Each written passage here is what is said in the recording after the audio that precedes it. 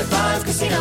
High Five Casino is a social casino with real prizes and big Vegas hits at highfivecasino.com. The hottest games right from Vegas, and all winnings go straight to your bank account. Hundreds of exclusive games, free daily rewards, and come back to get free coins every 4 hours. Only at highfivecasino.com. High Five Casino is a social casino. No purchase necessary. Void where prohibited. Play responsibly. Terms and conditions apply. See website for details at high5casino.com. High Five Casino.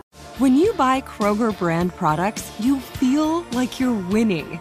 That's because they offer proven quality at lower than low prices.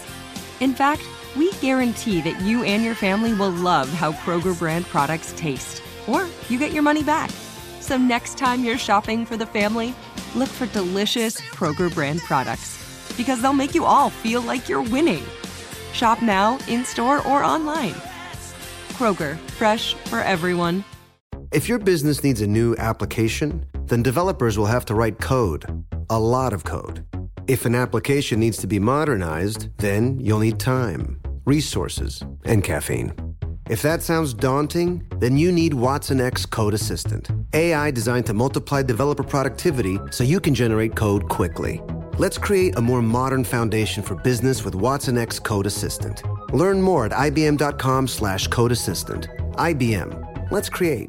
At Bet365, we don't do ordinary. We believe that every sport should be epic. Every home run, every hit, every inning, every play. From the moments that are legendary to the ones that fly under the radar. See for yourself when you sign up today and get $150 in bonus bets when you bet just $5. Whatever the sport, whatever the moment, it's never ordinary at Bet365. 21 plus only. Must be present in Ohio. If you or someone you know has a gambling problem and wants help, call 1-800-GAMBLER. Terms and conditions apply. You ready to check your feelings at the door? Check it out. Check it out. This is Am I Reister or Am I Wrong? We're bringing you facts and only the truth. Now, am I Reister or am I wrong? Am I Reister or am I wrong? I'm George Reister with Ralph Amsden. Great show for you guys today. So we have special guest Jim Nagy, the executive director of the Senior Bowl. Interview with him in just a couple minutes. The Reese's Senior Bowl. Dude, listen. I'm not gonna begrudge the man for having a sponsor with deep pockets. But I'm still not eating Reese's. It's still not happening. The candy's terrible. But at the end of the day, listen, people have choices. What company actually makes Reese's? Like, what other things do they make? Is it Hershey? Is Hershey the parent corporation of Reese's? I don't know. Figure it out real quick while I tell everybody else what else is on. I got you. So Drew Lock, who's 24, is 8-10 as a starter. He's the starting quarterback for now, at least, for the Denver Broncos. But today they traded for Teddy Bridgewater, who will be the starter there and all of that. Justin Fields and Trevor Lawrence spurned Nike, Under Armour, everybody, and they go with Adidas. Interesting that LeBron James is now in the crosshairs of the police after a bad tweet. And should he be public enemy number one? Because there is a restaurant owner in Ohio that says that he will not show NBA games until LeBron James is expelled from the NBA. Mark Emmert, the president of the NCAA, is given an extension in a Larry Scott move. And I'm going to tell you, I hate it. I hate it with the power of 1,000 suns. And also cancel or consequence, Dr. J hating on LeBron James. And, of course, the best of social media.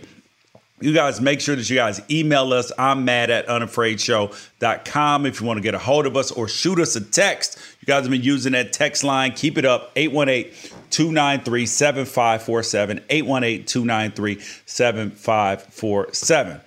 I guess we'll start today with the Teddy Bridgewater talk, dude. Before we get to the Jim Nagy interview, the Teddy Bridgewater talk.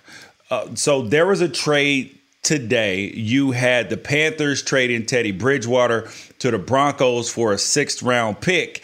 And now everybody's wondering, are they still going to be in on a quarterback? What does this mean for Drew Lock? And I'm like, they didn't believe in Drew Lock anyway. They liked Drew Lock. They didn't love Drew Lock. Oh, okay. I mean, I guess that's as good of an explanation as you can give. I can't top that. I think that they like Drew Lock, but they don't believe in him.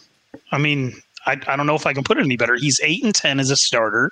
He showed promise in his first short run as the Denver Broncos quarterback, but when they gave him the keys last year for a 13-game run, he had 16 touchdowns, 15 interceptions, and a 57% completion percentage.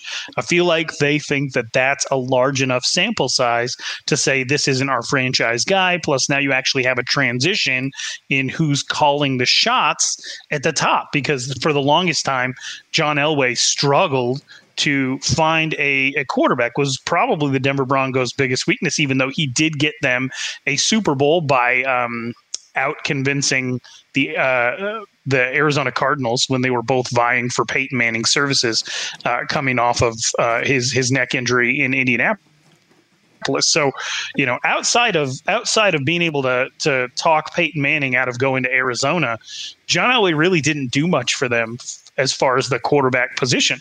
No, as far as the offense. The offense, period, wasn't just the quarterback position. It was the offense where they failed. I mean, their defense is always pretty good, but the offense has not been it. Right. Probably the biggest thing that the Denver Broncos are known for the last decade, outside of their Super Bowl destruction of the Carolina Panthers, is giving credence to the Tim Tebow legend. Yeah, by losing in a playoff game. They are the reason for all of the hot takes and all of the headaches by giving up an overtime touchdown pass to Tim Tebow. So, or was that the Steelers? No, by getting. I apologize. I'm all over the place. Here's the deal. I'm kind of flummoxed by trading for Teddy Bridgewater. I'm flummoxed by the Carolina Panthers giving up on Teddy Bridgewater. I was excited as a newly minted resident of Charlotte to root for a quarterback that I've always really liked, to put on for the city that I live in now. I'm a lifelong Denver Broncos hater, and so I will not be rooting for Teddy Bridgewater to succeed in Denver. But it's just interesting all around. Do the Panthers really think that Sam Darnold is the guy? Does a GM with ties to Minnesota really believe Teddy Bridgewater is the guy that they thought he was going to be back in the day? I'm just a little bit confused by all of it. See, okay, so here is my takeaway from it, is that Carolina, they didn't see the efficiency and willingness to throw the ball down the field and be explosive that they wanted to see out of Teddy Bridgewater. So they're like, yo, we'll give Sam Darnold a try. But now you know that Carolina is in the quarterback business, right? They're sitting at number 8 in the draft. So we know quarterbacks are going 1, 2, and 3. What Atlanta does remains to be seen. Cincinnati's not taking a quarterback. Miami's not taking a quarterback at 6. Detroit's not taking a quarterback. So then that leaves Carolina to get one of the quarterbacks. And Denver trading for Teddy Bridgewater, I think that signals even more, right? That the 49ers are not taking Mac Jones. I don't see it. I don't believe it. None of that, dude. It would be inexplicable to trade up to number 3 when you don't control your own destiny, and then you're left with whoever the Jets take and the Jacksonville Jaguars take. Jacksonville's taking Trevor Lawrence. The Jets likely are taking Zach Wilson. But if the Jets don't, then if you're San Francisco, you're just left at the mercy of what the Jets do instead of being able to control your own destiny. So you might as well stay where you were. I suppose. I just think that I don't know if this solves anything for Denver. it definitely takes the wind out of the sails of any confidence in Drew Lock whatsoever. He might as well start angling to find wherever his next home is going to be. He's only 24 years old. He's 8-10 as a starter. He, in certain situations, has looked promising in a tough environment to actually play quarterback. And I say that I'm a Denver Broncos hater, but that doesn't mean that I haven't been paying close attention to them over the years. As somebody who's from Wyoming, all anybody ever wanted to do is talk about the Broncos. So I watched all those Terrell Davis, John Elway, Ed McCaffrey, Rod Smith teams. I could probably name every single person on both sides of the ball for that entire run that they had. And then after that, probably my favorite college football player of all time ended up their starter for 4 years. And then I watched them while they had Jay Cutler. And then, and everything after that, it's pretty much been my job to pay attention to what's going on there. And so I don't see this as necessarily being the answer for them. While it would be great for Teddy Bridgewater to finally get a shot surrounded by the type of offensive talent that he would need to showcase what it looked like he was going to be in the early days, Denver doesn't have that. They just don't. Yeah. And so, but I don't think he needs to angle for a new location yet, because he's still got a shot, right? He's still got a shot. They brought in Teddy Bridgewater, not Peyton Manning. I think he's going to have a chance to compete for the job. I don't think it's automatically Teddy's just because they traded for him. Interestingly enough, though, assuming that Mac Jones is not – so if Mac Jones is the pick at number 3 for San Francisco, even though I've doubled and tripled down that that's not going to happen, that would mean that obviously that Justin Fields or Trey Lance would be in play for Carolina and for some other people. But you have now Trevor Lawrence, who has signed a crypto deal, right? Which I think is very notable. He signed a deal with what the heck is the name of that company? So he signed a deal with with Blackfolio. It's a FXT. They have, it's a big money thing. And he's getting paid there in cryptocurrency, which I don't mind. But he also signed another deal with Adidas. So him and Justin Fields signed with Adidas coming out of college.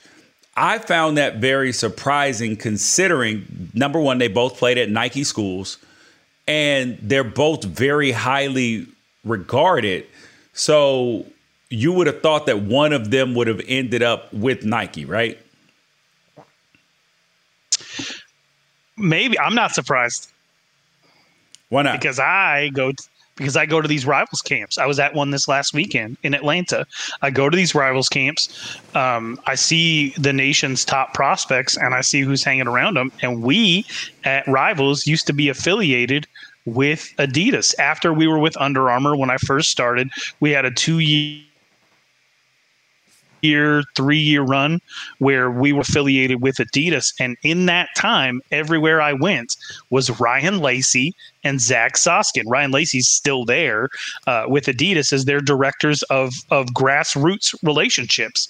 And they were at all of these combines and all of these camps asking questions about, the players that they should, form relationships with. Plus, they were smart enough to know on their own who was good, who was marketable, and they were in these prospects' ears from the very start. I mean, guys like Ryan Lacey, they know all these high school coaches. Yeah. Right. And so when you see the type of relationships that a guy like Ryan Lacey is able to develop with prospects from a very young age, it's not surprising to me that Trevor Lawrence would come out, sign with Adidas, and call them family.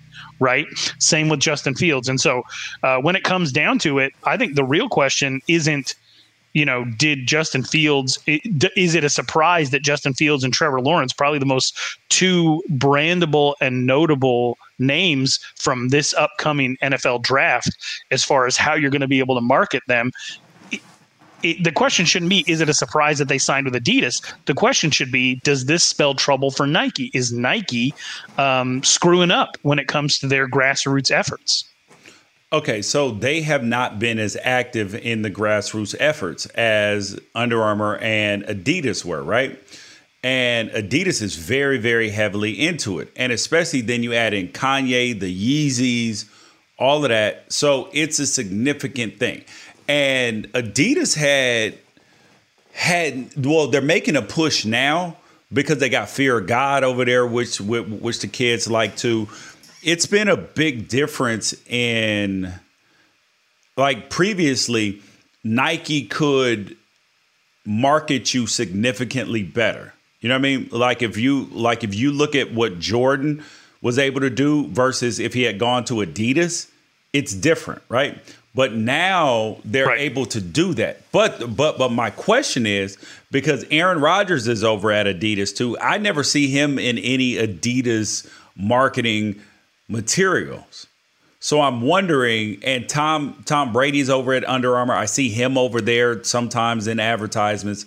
So I'm wondering if you took a check or if there is a significant marketing plan behind it. Because I remember seeing what happened with the Puma guys when they signed Bagley and they signed DeAndre Ayton. Like, those are big signings. They were top draft picks.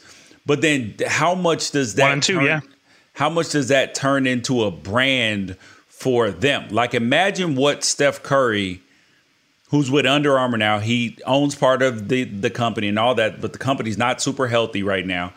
Imagine if Nike had given him the type of deal that he had wanted coming out. Imagine like the line of shoes, clothes, everything being at how popular that he is. You know, there probably wouldn't have Kyrie on the line if it worked for Curry. I think the smart thing is to go with the people who rode with you from the beginning. And that's with me also recognizing that some of this stuff is super skeezy. It's made that way by the NCAA, making them essentially take a break between when they have a relationship with a company and when then they can get back in that relationship with a company. Like, the NCAA makes these kids go on break. Right. So you talk about DeAndre Ayton and Marvin Bagley signing with Puma. I think Michael Porter Jr. was also in the mix with Puma coming out of that draft. And the interesting thing about that is Nike used to follow DeAndre Ayton around like a puppy dog. Nike had a deal with Hillcrest where DeAndre Ayton went to high school, and DeAndre Ayton turned around and went to a Nike school in University of Arizona. With Marvin Bagley,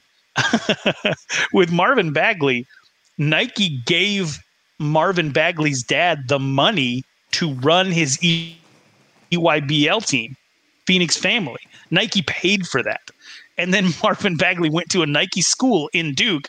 And then when it came time, Nike high school first, when he transferred to Sierra Canyon, and then went to Duke. Right. And then at the end of the day, both of those big men just tried to secure the bag as much as possible. And I'm not sure that was the best idea for their marketing, because they had people who had invested 4 or 5 years in them who probably spent that 4 or 5 years trying to come up with a plan. Yep. Right. As to what they were going to do.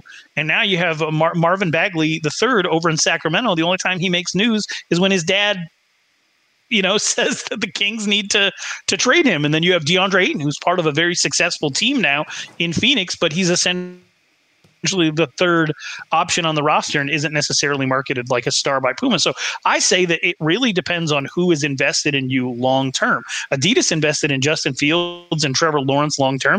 I feel like because of that, they have a plan for how they're going to move forward. It can't just be always who throws the most money at you. It's got to be the people who have a long-term plan for how they've invested in you as a person, right?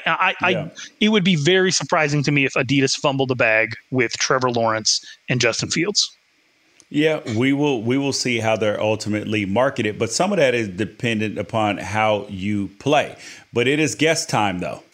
And now we're joined on the Reister or Wrong podcast by the executive director of the Reese's Senior Bowl, Mr. Jim Nagy. Thanks for coming on Reister or Wrong. Yeah, appreciate you guys having me on. I can't believe it. I'm on with George Reister, a guy that I scouted, it seems like, a lifetime ago. George, I'm not trying to age you. I'm aging myself. I'm aging, dude. I have a son who is now a recruitable athlete. So I'm with you, man. My son just got his driver's license last week. So listen, these are scary, scary times out on these streets. It's scary times just out in general. But so you came on board with the Senior Bowl in 2018, and so there were clearly challenges in bringing the Senior Bowl into the modern era. And then, like, COVID restrictions aside, like, how do you feel that your vision has been executed so far? And then what's the next step for the game? Yeah, we've made a lot of progress. Not sad. We're happy, but not satisfied. Maybe the best way of putting it. Yeah, we've made up a lot of ground, especially on the football side. Really trying to operate like a NFL scouting department. We got tape in the office for the first time and never had that. We had to put together a scouting staff. The first couple of years couldn't do it with COVID this year, but we had a scouting staff full of former NFL scouts. Guys that found themselves out of work. I mean, that happens when you work in football. You find yourself without a job every once in a while. So brought in guys to the fold that I knew from my time in the league, and that was great. So it's been a cool process seeing that whole piece come together, really build a football operation. And then on the social media side, we had a long way to go. We were not utilizing social media like we could. It's really been an awesome recruiting tool for us. And also, the main goal when we started with the social media stuff was just to pull back the curtain and kind of show everyone what we're doing and no secrets. And here's who we like, and here's who we're going after, and here's how we operate. So we've made major traction on that front as well. Just in terms of those numbers, January of 2020, between my account, my personal account, and Senior Bowl account, we were at like 28 million impressions. And then this year, 2021, we were at 77 million just for the month of January. So, when I got here, a million impressions was a good month. So we've made obviously tremendous strides that way, and just trying to grow the reach of the game and the exposure of the game, and really putting it on a bigger platform. I imagine that with your background as a scout, one of the goals coming in was to make it as streamlined a process for scouts as possible. And I was just wondering what mindset a scout needs to bring into the Senior Bowl experience to ensure they've got maximum success in uncovering the best possible fits for their respective teams. Well, the goal of not only trying to help guys out that find themselves in that transition area for a year. I mean, a lot of times these guys are still under contract for a year with their clubs. But aside from giving these guys a soft landing spot for a year, it's nice knowing you've got some trusted eyes, some guys that have done it before. They know what they're looking at. So I can't get all over the whole country. I mean, we're trying to build this thing like a football, an NFL operation, but we don't have we're not $1 billion operation here. So I've got to trust those guys. When they see guys out in California and Oregon, I won't get my eyeballs on those guys. I can certainly watch all the tape, which I do. But it's nice having guys out at games and relying on their contacts in that area. Again, I've got sources all over the country just from my 18 years in the league, but I don't have time. It's too much manpower for one man to be calling up schools and sources and being everywhere. So it's great having a trusted network of guys that have done it a long time. Jim, it seemed like that. I remember from the time that I came out until a couple years ago, that the Senior Bowl became a place for the top guys not to go, or they would just go and they would just test and say, oh, yeah, no, or I'm just going to do interviews. I'll do height and weight, and that's about it. But lately it seems like you've had some premium guys. Like you look at Justin Herbert, other quarterbacks have said, no, I'm going to go to the Senior Bowl and I'm going to try to show out. And so, like, what's been the change in getting some of those guys to commit to playing in the game and also kind of going through that whole process there? Yeah, I mean, we've had a lot of success, but even in the past, I mean, look, Aaron Donald is in this game. Von Miller was in this game. I mean, they've had Eric Fisher was the number one pick in the draft. Baker Mayfield was the number one pick in the draft. So if Mac Jones goes this week in the top 10, that'll be 6 years in a row we've got a top 10 quarterback. But yeah, just trying to change the mindset a little bit of, agents really kind of saw if they had a client that was a lock first round pick, why send him to the Senior Bowl? And I just totally oppose that mindset. I think those guys have more to gain by coming here. And that's what I've tried to preach to the agent community.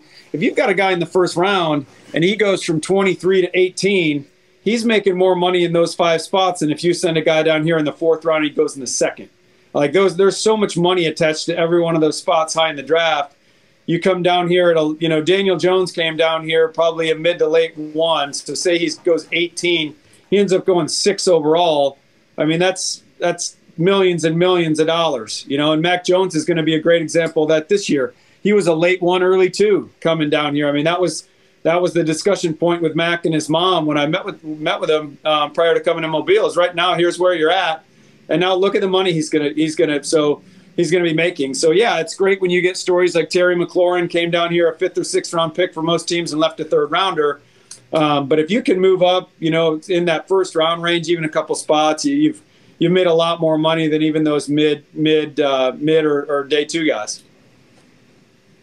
Looking back to your time scouting for individual NFL teams, how do you navigate the waters and politics of being very passionate about a specific prospect and whether they should be on your team's board or not, but there isn't necessarily consensus amongst the ultimate decision makers? Well, I think you learn that as a scout, and every group is different. I worked for a couple different teams, a few different teams, and every scouting group is different. So you kind of got to know it's really how to handle yourself in the room. When to push, when to pull back, and that's to me. There's a lot to that. There's a lot to the dynamics of a draft room that. As young scouts, sometimes, at least I did, I'll speak for myself, like push too hard at times, try to prove myself too much as a young guy. So, but you acquire that with time. It's something you really got to feel out. Yeah, and some of those players, there isn't a consensus about. Like, for instance, I have been very vocal about, I believe that Mac Jones will be a long-time NFL quarterback, but I see him more maybe like Chase Daniel or even a Foles where he can spot start. I just don't see the exceptional talent. I am open to being wrong, but how do you guys kind of face that sort of thing? Because there are so many intangibles, particularly at the quarterback position. Yeah, I love Mac Jones. Please talk George into Mac Jones. Yeah, that's the hard part, George, with all these guys. I mean, in the media, I call it the outside world. I mean, on the outside, we don't know the makeup stuff. George, you played. Like, there's a reason why guys stay in the league. Yeah. To me, there's like 80% of the guys in the league are the same guy, in terms of talent. Yep. You've got like that top 5 to 10%. You got the Von Millers and the Aaron Donalds. Those guys are freaks. Then you've got the 80% in the middle who are all the same guy. And then you got the lesser guys, that bottom 10%, and those are the practice squad guys and the bottom of the roster guys that are constantly churning. Yep. So what separate? Why does that 80% stay in? What separates them? Work ethic, character, passion for the game, competitiveness, just being able to manage an NFL lifestyle, and everything that comes with that, the demands of family and friends and more time on your hands. So the bottom 10% is those guys that you're just churning on the back end of the roster, and they're kind of fillers, and you're giving them a shot. They're kind of, but again, those guys, that's separate categories. And then you asked me about Mac Jones. I could sit here and try to sell you on him. You brought up Nick Foles and Chase Daniels, and I scouted both those guys coming out of college. George, and I'll tell you, it ain't close, man. It ain't close between Mac Jones and those two guys. It really isn't. So I don't want to waste your time sitting here pounding the table for Mac Jones, but that's not close. All right. In my opinion, all right. Doing So Nick Foles coming out of Arizona and Chase coming out of Missouri, it's not close. Okay. So real quick though, about quarterbacks, right? My assessment of Tua turned out to be right last year. I think he can still be a tremendous quarterback in the league, but I thought that because he didn't have as many high leverage throws in college, like when you're the quarterback at Alabama, every throw doesn't matter quite as much because your defense is so good. Your wide receivers, they'll make catches. They're running wide open a lot of times. I thought that he would have some difficulty with the willingness to throw in some of the tighter windows in the NFL because that's not what he faced at Alabama the majority of the time. And I think that and it proved true. He was very accurate this last year. But when it came to willingness to throw in tight windows, he was like, no, because this is not what he was used to. Could Mac Jones face the same, trouble going into the league? I agree with your assessment of Tua because I saw that too. I saw that in him. But the point you made about Bama offense, you can make the same case for any Ohio State quarterback, Dwayne Haskins, Justin Fields. You can make it for any Oklahoma quarterback, Baker, Jalen Hurts, Kyler Murray. You can make it for Deshaun Watson and Trevor Lawrence. That's what's hard, guys. See, I couldn't make it, though, for the Oklahoma quarterbacks only because their defense was so bad that they were all high-leverage throws because they couldn't afford to turn the ball over. My point is, you used to love as a scout to be able to say that this quarterback lifted the people around him, he made everyone around him better. He was the reason why they were great. Every time Oklahoma takes the field in the Big 12, every time Clemson takes the field in the ACC, every time Ohio State takes the field in the Big 10, and every time Alabama takes the field in the SEC, and really Alabama less so than the other ones, they're so much better on offense talent-wise than the defense they're going up against. You can't make a case that those guys – how are we to say any of these guys really made their teams better? How much better did Trevor Lawrence make Clemson? Were they going to be good regardless of who was at quarterback? Was Ohio State going to be good at quarter on their team regardless of Justin Fields? So it's getting harder to say because the haves and the have-nots in college football – we know that's the problem with college football right now. We know at the start of every season it's going to be Alabama, Clemson, Ohio State, Oklahoma, and then maybe pick a random team. That's where we're at. Those teams are so much better. That's the hard part with all these guys. All these guys we're talking about, and even with Trey Lance with North Dakota State, he might have a bigger advantage. Every time the Bison take the field, how much better are they than the next team they play against? So, that's the hardest part. They drop back. They're being protected. They're throwing to guys huge open windows. I do agree with Tua, the willingness to test tight windows. I don't see that with Mac, though. Mac will fire it in.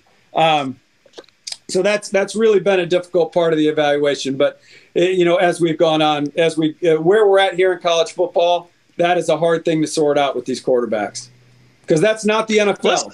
The NFL, everyone's the same, right? Talent level's so close. It's the margins like this. So you're not taking the field with people you're vastly, vastly better than on a weekly basis.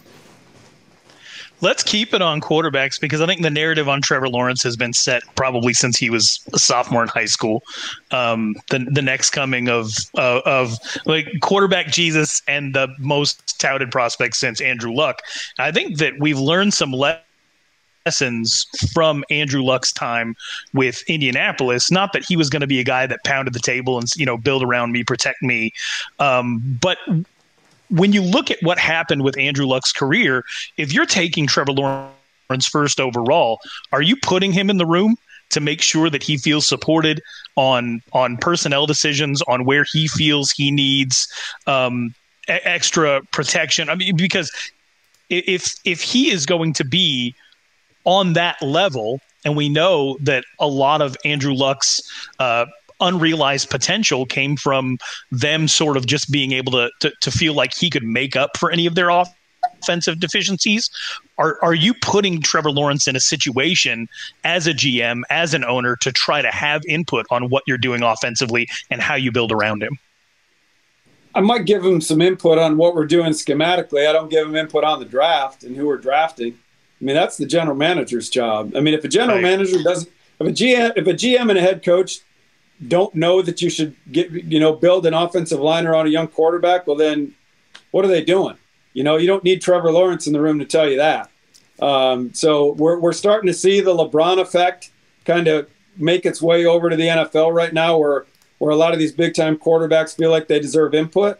Never seen that before, guys. In my 18 years in the league, not one time did anyone ever bring up, such and such, our quarterback A thinks we need to do this. That was never part of the discussion, right? That's why GMs and head coaches get paid. Now, in rare cases, like if you're an Aaron Rodgers and he's 38 years old and he's done everything he's done for that franchise, or a Tom Brady, and he wants it, and of course my door would be open if I was a GM, and I wouldn't shut my door on that guy. I'd listen to him for sure. But like Trevor Lawrence coming in the door as a rookie quarterback, no way.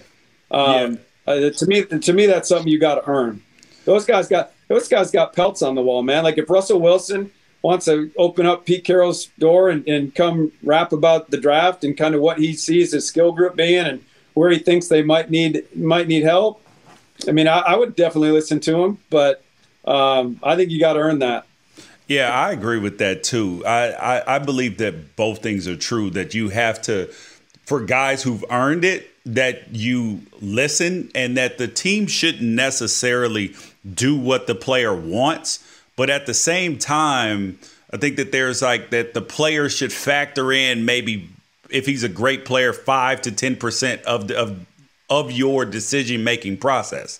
That at least that's cognizant and he has at least a voice in the room. But I saw a tweet that you sent out from talking about Urban Meyer about being a source for NFL teams. And because as a college coach, those are your guys. Like the guy you recruited, he was your quarterback or whatever position for 3 or 4 years. Like, how can a head coach honestly give scouts information when it reflects on him, or he has some sort of personal connection and love for that guy, like he's a family member?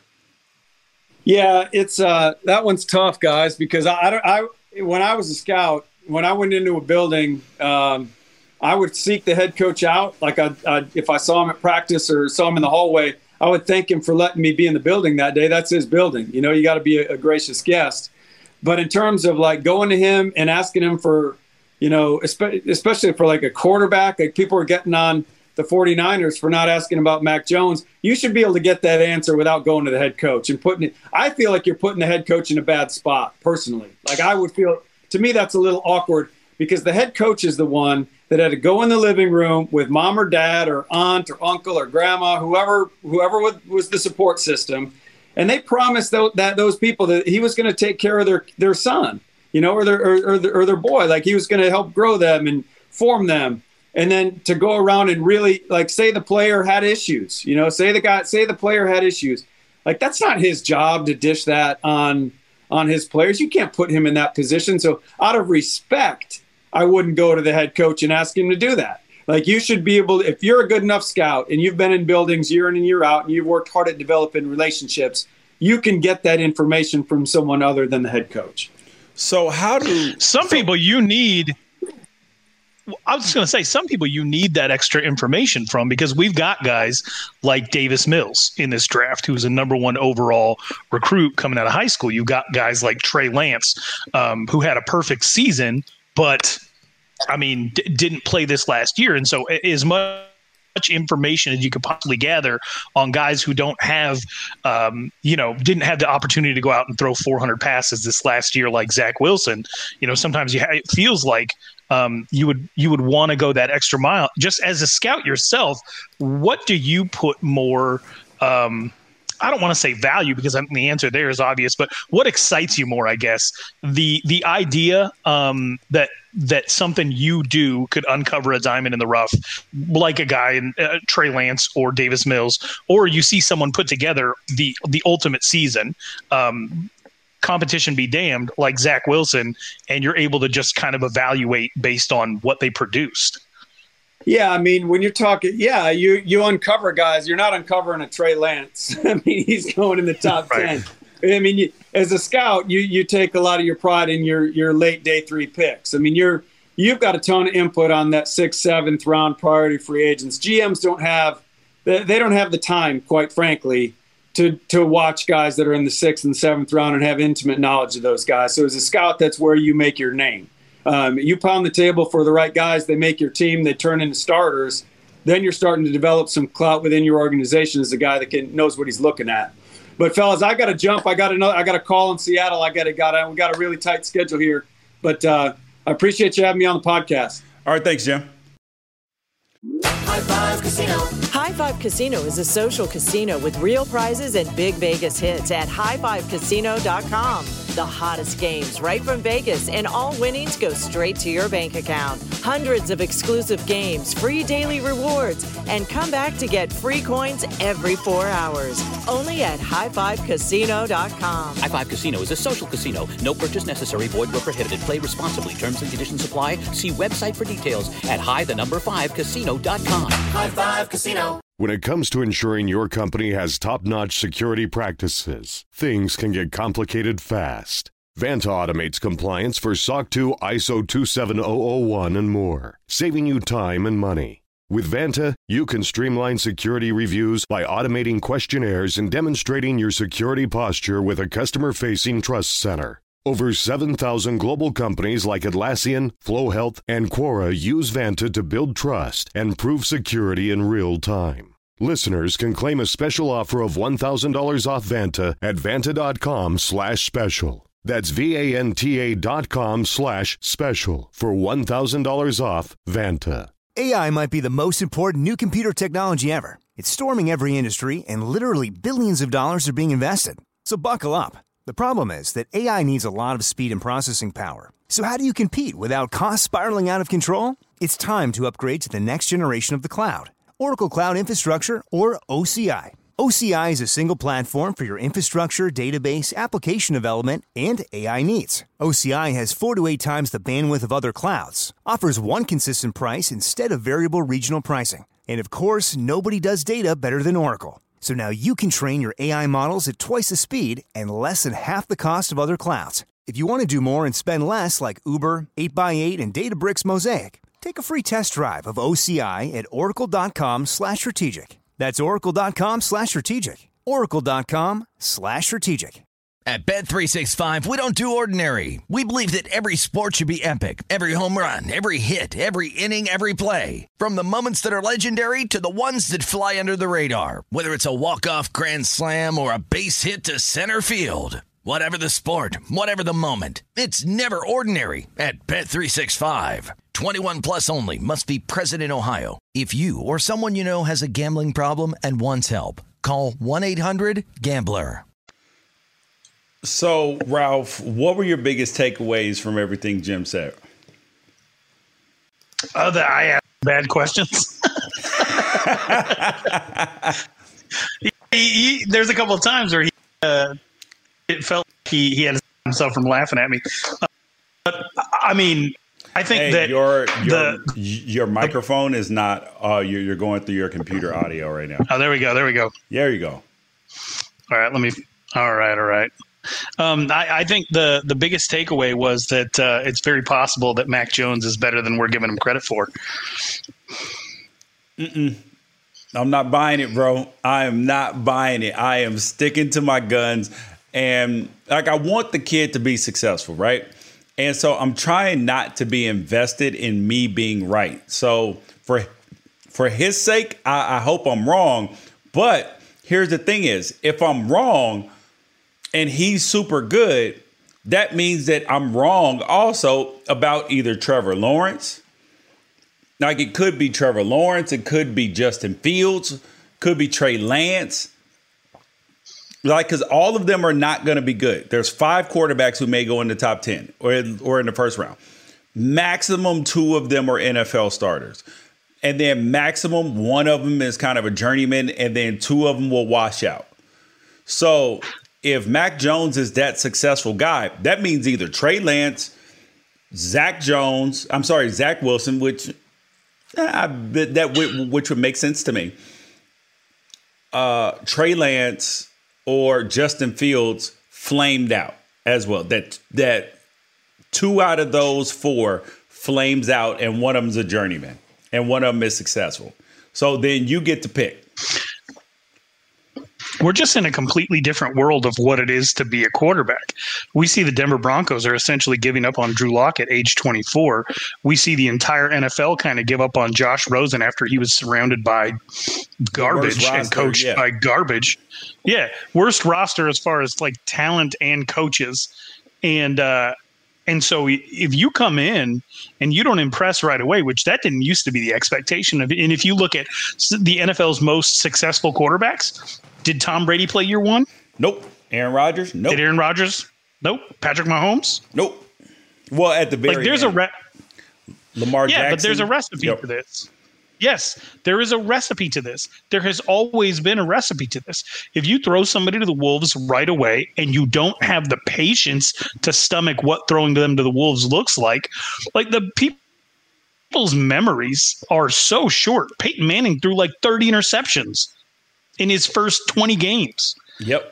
The best rookie season that we've seen from a quarterback might belong to Sam Bradford. And it's possible that him getting all those reps as early as he got them contributed to the fact that there was 5 or 6 years at the end of his career that he left on the table as far as just his health goes. And so I don't really understand what NFL teams are trying to do. And perhaps it comes down to the fact that the overall value of a number one pick ever since Matt Stafford and Sam Bradford got paid, and the NFL had to change their rules to protect GMs from how crazy some of these contracts were getting. Ever since then, the value of some of these draft picks, you can churn and burn a lot easier. There's a lot less consequence. You don't have to be as careful. But at the end of the day, it still benefits these quarterbacks to come into a system where they don't have to be the guy right away. And if you're trying to take a quarterback in the top 10, and we might see as many as 5 quarterbacks go in the top 10, a lot of those quarterbacks are going to be expected to come in and contribute immediately. Honestly, Mac Jones might end up having a pretty decent career if the 49ers pick him and he isn't forced to play immediately. Yep. Yeah. See, we haven't seen a quarterback draft like this in terms of so many since like 98, 99 when you had Couch go first. Yeah, Donovan McNabb, Achilles Smith. Who else was in that draft? They had 5 quarterbacks going. Oh, Dante Culpepper and somebody else went in the top. Cade McNown. That's who it was. All went in the top 12. So yeah, 1, 2, 3, 10, and 12. So that's which is crazy to me because this year. Which is crazy to me because a couple of years back, just because a bunch of teams made a mistake doesn't mean that wasn't really the draft where you had the most talented quarterbacks. The one where Lamar Jackson ended up being one of the later picks of the top 5 quarterbacks that were taken. I would take that draft over this draft, even with Trevor Lawrence, quarterback Jesus, as part of it. Yeah, I mean, part of it is that we know the results on some level from Josh Allen and from Lamar Jackson. So you've gotten an MVP, a guy who is in the MVP conversation, along with Baker Mayfield, who's in the playoffs too. So yeah.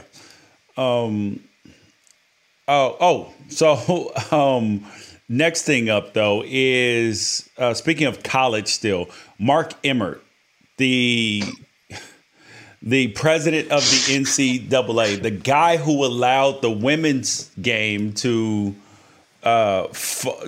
get second hand-me-downs, the man who has faltered on name, image, and likeness, and pretty much every other piece of notable and major legislation that college sports has needed has been late to the game and failed on it.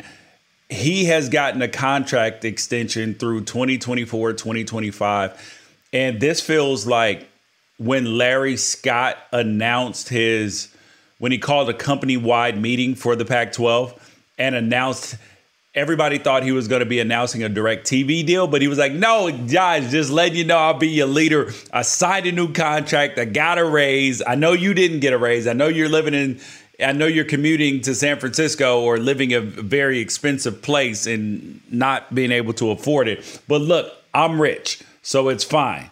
I'm your leader. I'm here. And that's the way it feels with Mark Emmert getting an extension. And the people that gave it to him, it's inexplicable. There's only one Power 5 representative on the list, and that's Colorado. And it makes no sense to me. Yeah, you're right. I looked at the list of people who who vouched for this, and I would like to hear individually answers from every single one of them, including Rita Chung, the president of Northern Arizona University. Like, what benefit is Mark Emmert providing the NCAA that somebody else couldn't? Like, they essentially came out yesterday and issued several statements all in a row. I mean, it was a massive news dump. And one of which was like, hey, we're still committed to the name, image, and likeness process, which no, they're not. If they were committed, it would be done already. They said we're still committed to it. Congress and the Senate to do it for them. But they've tied everybody up. Like, they've lobbied to tie everybody up, which has caused this entire process to drag out a lot longer than it needed to. But in the statement that they issued, essentially they said is like, hey, we know that we need to modernize our rules. It's not a matter of modernization. The second that they go this route, they know that it's an admission that they've been doing things the wrong way. And they're going to try to paint it as better late than never. But the truth of the matter is, like, they've been so behind the times on this for such a long time. I still remember Mark Emmert testifying in the Ed O'Bannon trial 7 years ago, talking about how it would be detrimental to the college game to open up the possibility of compensation after they graduate. Because if you have guaranteed compensation after graduation, then current student athletes could use the guarantee of future compensation to borrow against it in the present. So you could have people who have trouble getting to and from practices, who have trouble getting to and from being able to see their families, be able to do something like take out a car loan because you're borrowing against future income, guaranteed future income. He was against that 7 years ago. He's been against any type of compensation. Honestly, if the tide hadn't turned so violently against the opinion of the higher ups at the NCAA, nothing would have changed. Yep. He is not the man to bring the NCAA into the future. His entire job has been to protect the NCAA from having to share. See, that's been his entire job. They gave him the extension is because they're in a situation where they don't want to bring in a new president while all of this name, image, and likeness legislation is going on. They're like, we will let Congress and the Senate figure it out, and then Mark will eat all these bullets, and then we'll fire him and bring somebody else in to usher in the future. Because it would be weird to bring somebody in now, because these are trying times, and also a time where the NCAA is clearly losing a lot of its power because people don't care about these sanctions they're giving them. The Kansas sure didn't care. They gave Bill Self a lifetime contract. Arizona got a slap on the wrist. USC. And so the chancellors from Colorado, North Carolina State, Oklahoma, president of Oklahoma State, and Georgia, I just, for the life of me, I cannot make any sense of how they thought that they were being benefited by this at all. And I just don't have a lot of positive things to say about Mark Emmert. Like, there's certain stuff that he said in the past. One of the things that he said that has always struck me as very odd is, there was a time in the Ed O'Bannon trial where the lawyers for the plaintiffs showed a bunch of photos in the background of players wearing clothing and with backdrops and water bottles on the table, everything emblazoned with corporate logos that essentially all went to help fund something with the schools or the coaches or the facilities, but none of that went to the players. And Mark Emmert says those things are fine under the rules, but it's not something I'm personally comfortable with. So, like, this entire idea that Mark Emmert the entire time has been against commercialization of any kind, but has just sat back and reaped the benefits of it is gross. Yep. Is gross. Like, if he's out here saying like, hey, the rules are the rules. I'm not in control of any of the rules. And if I benefit from it, I benefit from it. That doesn't mean that I like it.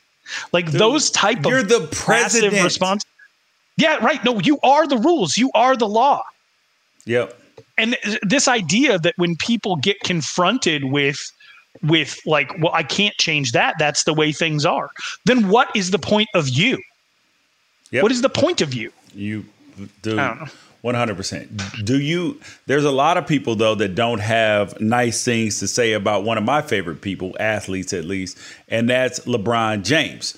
So the Back the Blue crowd has been on his neck ever since he posted the picture on Twitter that said "You're next" in response to the officer that shot Ma'Khia Bryant, and like it has been a disaster for him. I thought he did a good job in terms of owning his mistake, right? He owned it. He was like, yo, we need to wait till all the facts come out. But it is troubling when you do continue to have these shootings, all this. I think he spoke a little bit too soon in that case, because I thought that, like, granted, we do need to have a conversation about, like, we do need to have conversations about, you know, about deadly force and maybe how it's used, when it's used, being that she did call the police and it was a stand your ground state, you know, shoot to injure, shoot to kill. That's a conversation. But when I watched the video, I could not see, you know, I could see how a police officer could make that choice. So I didn't think he was criminally negligent, but I do think that maybe the bias or the criminality of people when you show up, that may what needs to be addressed in the situation. But she had a knife. I mean, it's a you know, it's a situation that's a little bit different than what we've seen in other circumstances. So yeah, so the police are mad at LeBron James right now because they're saying, and there was even a man who owns a bar in Ohio who said that he is not even allowing NBA games to be shown in his bar until LeBron James is expelled from the NBA. And I'm like, LeBron James expelled from the NBA? Like, do you realize that that's not happening, pal? LeBron carries the water for the NBA. He's been the NBA's most important player for the better part of a decade. Like, there's not a snowball's chance in hell that the NBA is going to kick LeBron out. We're talking about the man who sent over 1,000 kids to college. He sent over 1,000 kids to college. And we're supposed to kick LeBron James out? Yeah, how about no? There's not a chance in hell that the NBA would even consider that. And the fact that people would even ask for that is strange to me.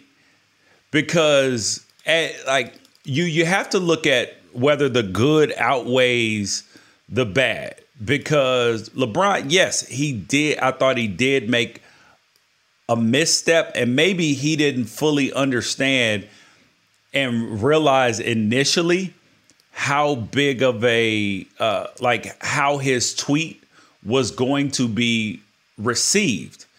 But once he did, he corrected course, he changed, and he repented. So I don't have a problem with LeBron in this way. We got an email from to the email address matt@unafraidshow.com. Oh yes, I'm glad you remember. And this guy Jake, I don't want to put his name out there in case anybody's like a super LeBron fan or anybody's on. I don't want anybody to fight over this, but he said LeBron James is a joke, maybe the dumbest pro athlete ever. What he did regarding the police officer is completely unforgivable. Wake up. And I think the wake up was directed toward us. LeBron James has chosen to, unlike Michael Jordan, to put himself out there on a variety of topics. He acts like one of us. He's not one of us, but he acts like one of us. He's a 36-year-old who, anytime something is trending, he might weigh in on it, and that opens him him up for a lot of criticism. And, it was tough to see him try to navigate the waters of the conundrum that the entire NBA was put in, as far as weighing in on Taiwan and the Uyghurs and China's record on human rights, when the reason that so many people in the NBA actually shut up about it is because a lot of their money comes from that. And so it's a lot easier to speak out on social issues that are domestic than it is foreign, because domestic social issues in a country like the United States, where we have the freedom to say the things that we're going to say, don't always affect your bottom line in the way that saying something bad about the Chinese government would affect your bottom line. So, I thought that was a career defining thing that we're going to be talking about as far as LeBron James for a very, very long time. As far as this just felt like an emotional 36-year-old black man coming off of a guilty verdict of one person being convicted for killing a black man in the street, saying like, hey, you're the next person to face the justice system. Now the justice system is also open to people like us. And I think that a lot of people are super disingenuous with their criticisms of LeBron James. But I also think there's a lot of people with relatives who are police officers who look at the most famous athlete in the United States of America putting a police officer's photo out there, when we don't necessarily have all the facts, and saying you're next, like he's Shang Tsung in Mortal Kombat or something like that. And I think that left a bad taste in their mouth. So I don't have any time or energy to give to the people who are being disingenuous, but I do understand some of the frustration with LeBron on this issue. Yeah, I understand it. He admitted he messed up. You know what I mean? And see, I would rather, honestly, right? You have somebody who has a heart to do the right things and makes a misstep than somebody who doesn't care or doesn't want to participate. The old, I'm not black, I'm OJ. You're like, okay. I would rather that, because, and hopefully LeBron learned a lesson from it in how to react to these situations, maybe to be a tad bit more measured in the situation. But I would rather somebody who's passionate and cares and tries to rein it in, because the one thing I always say about LeBron in his defense is this: all the people who have bad things to say about him, they talk trash, all of that, how many of them would pony up $100 million of their own dollars that he's committed to helping kids go to college? Over 1,000 kids. He's helped start a school. He's he's turning his people in his circle into millionaires and giving them opportunities too. So many of these people, politicians, talking heads on TV, they are like, it sounds good to critique LeBron. But when it comes down to it, if they had that same influence and platform, they would not be doing this as much to help other people. And it's evident by how much they don't do to help people now. So, yeah, LeBron screwed up, and yes, he should be criticized for screwing up. But to say that this dude should be thrown in the trash, kicked out of the NBA for a mistake, and a mistake that was rooted in good intentions, that people can go fly a kite with that one. Yeah, I just think LeBron James is a 36-year-old trying to participate in society. I think that he doesn't always have a full understanding, which is on him, of his impact, while he also does have a full understanding of his impact. And it goes back and forth. One of the reasons that I work with you, George, and I love working with you, is you are a believer that people should participate in society, that you don't surrender your citizenry just because you have another title of some sort.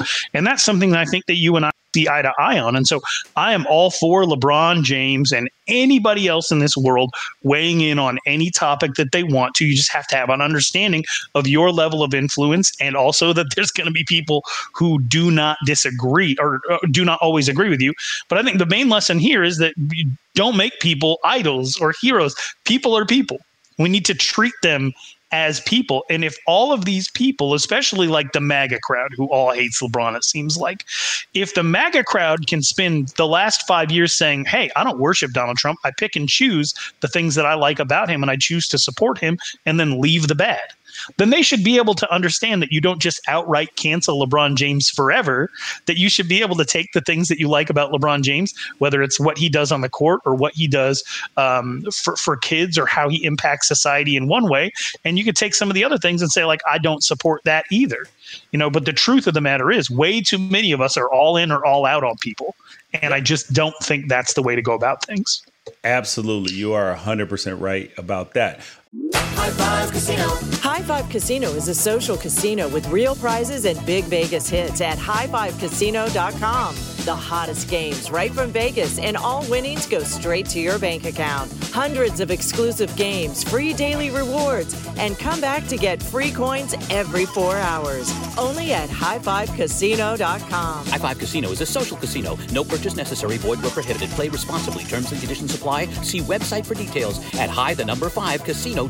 High Five Casino. With AT&T in-car Wi-Fi, elevate your adventure by transforming your vehicle into a reliable Wi-Fi hotspot. Connect up to 10 devices up to 50 feet away from your vehicle, making it ideal for camping and road trips. Don't miss out on the fun. Embark on your next adventure today. Visit att.com/in-car Wi-Fi to check if you're eligible for a free trial. Always pay careful attention to the road and don't drive distracted. Wi-Fi hotspot intended for passenger use only when vehicle is in operation. Compatible device and vehicle required. Your credit card should match your lifestyle. At Kemba Financial Credit Union, choose a card with benefits that work for you. For a limited time, all cards have 2% cash back on purchases and 0% interest on balance transfers for a year. Apply at Kemba.org. Restrictions apply. Offer ends June 30th, 2024. At Bet365, we don't do ordinary. We believe that every sport should be epic. Every home run, every hit, every inning, every play. From the moments that are legendary to the ones that fly under the radar. See for yourself when you sign up today and get $150 in bonus bets when you bet just $5. Whatever the sport, whatever the moment, it's never ordinary at Bet365. 21 plus only. Must be present in Ohio. If you or someone you know has a gambling problem and wants help, call 1-800-GAMBLER. Terms and conditions apply. The next thing up is cancel or consequence. Do we need to cancel? Or is there a justified consequence? Let's find out now. So, can you believe Dr. J is getting severe hate? The Dr. J, who is not getting... it's about, and it relates to LeBron James, because Dr. J put out his his all-time NBA teams, right? His all-time NBA teams. And he left LeBron James off. Left him off. I was like, are you kidding me? So he's got Oscar Robertson, Jerry West, Elgin Baylor, Bill Russell, and Wilt Chamberlain on his first team All-NBA history. Second team, Magic Johnson, Michael Jordan, Larry Bird, Karl Malone, and Kareem Abdul-Jabbar. And for me, I looked at this and I was like, oh, this is pretty typical. I've seen this before where older players have trouble with accurately giving people who didn't play in their era that played after them their just due. And the fact that he has Michael Jordan, forget the fact that he left LeBron James off. The fact that he has Michael Jordan on his second team all time is criminal already, and it discounts his list. So are you mad at Dr. J for this? Yes. No. I'm not mad at him. I just realized what it is. He's an old man who hates LeBron he said, because he started the super team era. And I just think that it's interesting that you're like, the super teams already existed because there wasn't free agency in the same way. So you have the Boston Celtics having like 4 Hall of Famers on one team, and the Lakers having 4 Hall of Famers on the team with like Magic, Kareem, Worthy, all them dudes. Same thing with the Celtics. Those were super teams. Like, does Dr. J not realize that? there's a difference between retroactively looking at a team as a super team based on the success that they had and the era that was created by and people are going to take this word the wrong way, but it means what it means, by the collusion of Dwayne Wade, LeBron James, and Chris Bosh to all join the Heat to chase rings, right? LeBron James didn't start this, but he popularized it. Because I'm old enough to remember Charles Barkley going to the Rockets. I'm definitely old enough to remember Karl Malone and Gary Payton going to the Lakers. Ring chasing has always been a thing. But as far as player organized super teams, I think LeBron James changed the game in that he set the precedent for a guy like Kevin Durant to lose a 3-1 lead and then join the team that he had a 3-1 lead over in order to win 2 rings, and a guy like James Harden to show up overweight and get himself a roster spot on the Nets. And I think that if it wouldn't have been LeBron James, it would have been somebody else. But I do think that there is a growing disdain. And what's funny is there's plenty of on-camera interviews of Dr. J saying that LeBron James is a top 10 player of all time, but people in their era are going to protect their era. And Julius Erving believes that Kareem Abdul-Jabbar is the best basketball player of all time. And that's his opinion, and that's fine. But I do get some of the animosity toward the new era. A lot of people feel this way. It doesn't mean that you're right. It just means that that's how you feel. And I think there's a difference between retroactively looking at something as a super team when it was an NBA general manager that was doing the majority of the moving around, and when the players ultimately took control to change the NBA into what their AAU experience used to be. All right. Well, yeah. And the fact that he left LeBron off is just like, how can you leave him off? You can still hate the super team thing, but you got to appreciate him as one of the best players of all time. That's absolute crazy. I'm 10 times angrier with Dr. J for having Karl Malone on here than I am for leaving LeBron James off. Like Tim Duncan should be on there instead of Karl Malone. Get out of here. I hate Karl Malone so much. But now it's time for the best of social media. So the best of social media is here. Yeah. So now, here's the best of social media. Ralph, I'll let you start us out here, buddy. Here you go. What are we looking at?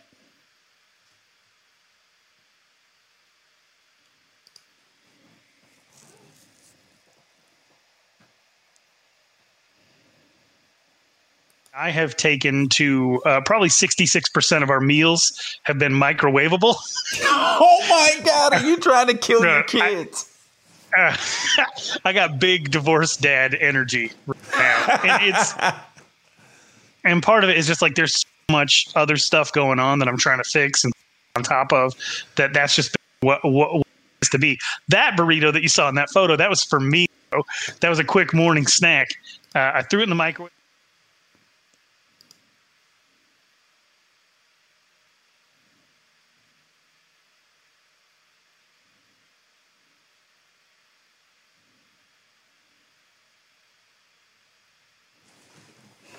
It was just frozen tortilla. I almost burned the house down trying to cook that thing. Well, and of course, El Monterey, because they only charge 79 cents a frozen burritos, can't afford somebody to run their social media. So there was no way for me to complain. Phone number, and I'm definitely they didn't even reply to your tweet. They don't have a Twitter. No El way. Monterey Burritos does not have a Twitter. Are you serious? I am dead serious. That's wild. And I wasn't trying to be like Jensen Karp with the Cinnamon Toast Crunch shrimp tails. I just wanted to know, like, what's going on at your burrito factory? Yeah. Yeah, that's wild, dude. Well, you shouldn't have been eating them frozen burritos anyway. You should have had the organic kind from Costco. Yeah. The next thing in social media, we're looking at it right now. Ralph, do you have on a do-rag or a kufi right now? Man, that thing is so tight. I thought it was a kufi. It's my son's hat. I haven't been able to find all my stuff yet. A lot of my things are still in boxes, and so I just needed a clean hat because I've been out doing yard work, and all my other hats are all sweat stained and everything. I could do my hair for this podcast, but so I put my son's hat on. My son's got a big head, but not big enough. No, his son's not that. Listen, that thing is probably cutting off your circulation to your brain right now. All right, you're just waiting for me to say the Honorable Elijah Muhammad? Yeah, exactly. The next thing up in the best of social media but this is part of the worst of social media, really. Larger course of academic instruction. If you're having a discussion on whatever the case may be on slavery, then you can talk about everything dealing with slavery, the good, the bad, the ugly. There's no good to slavery, though. Well, then whatever the case may be.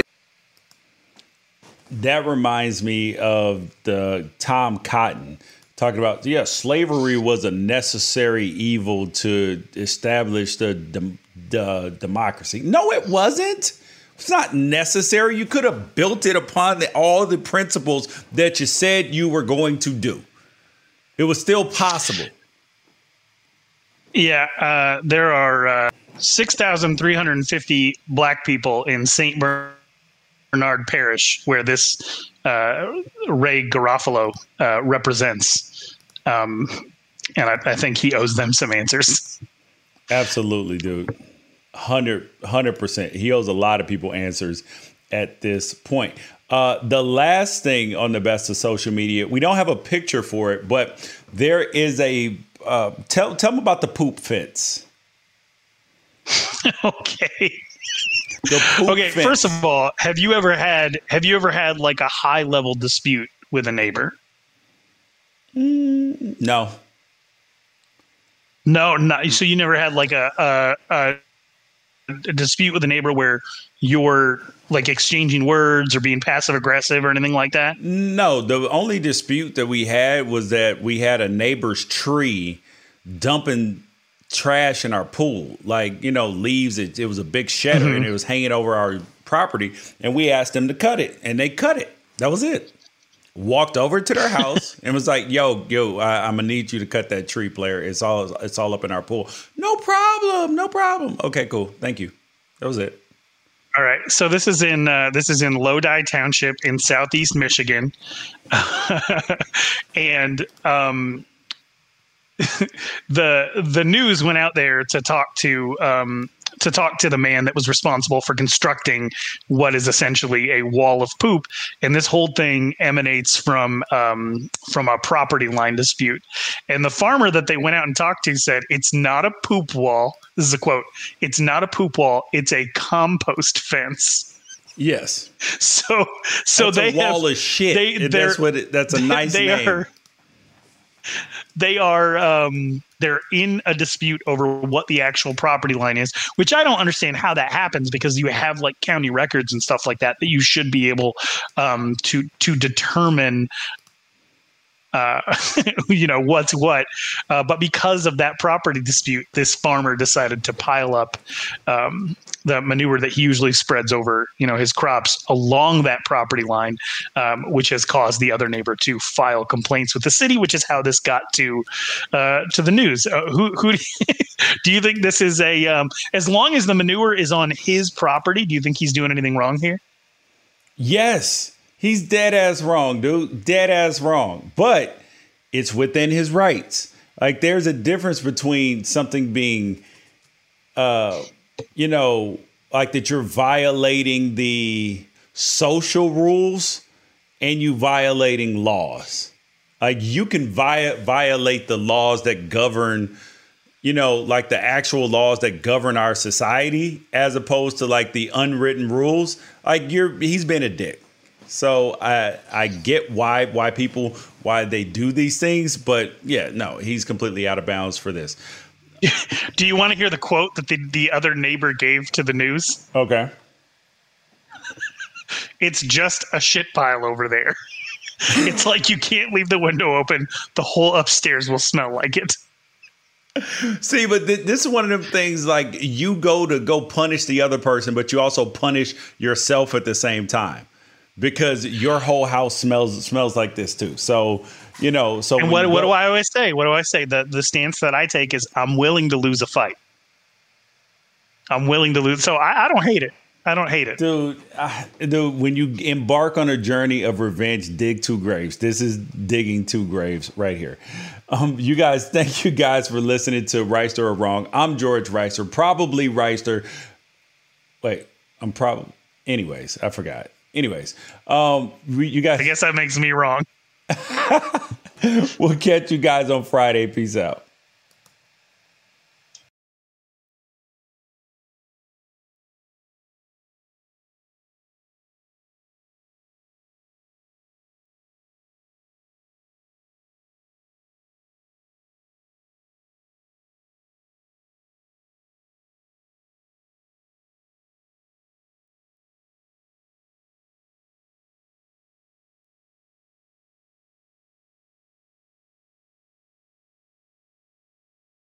High Five Casino.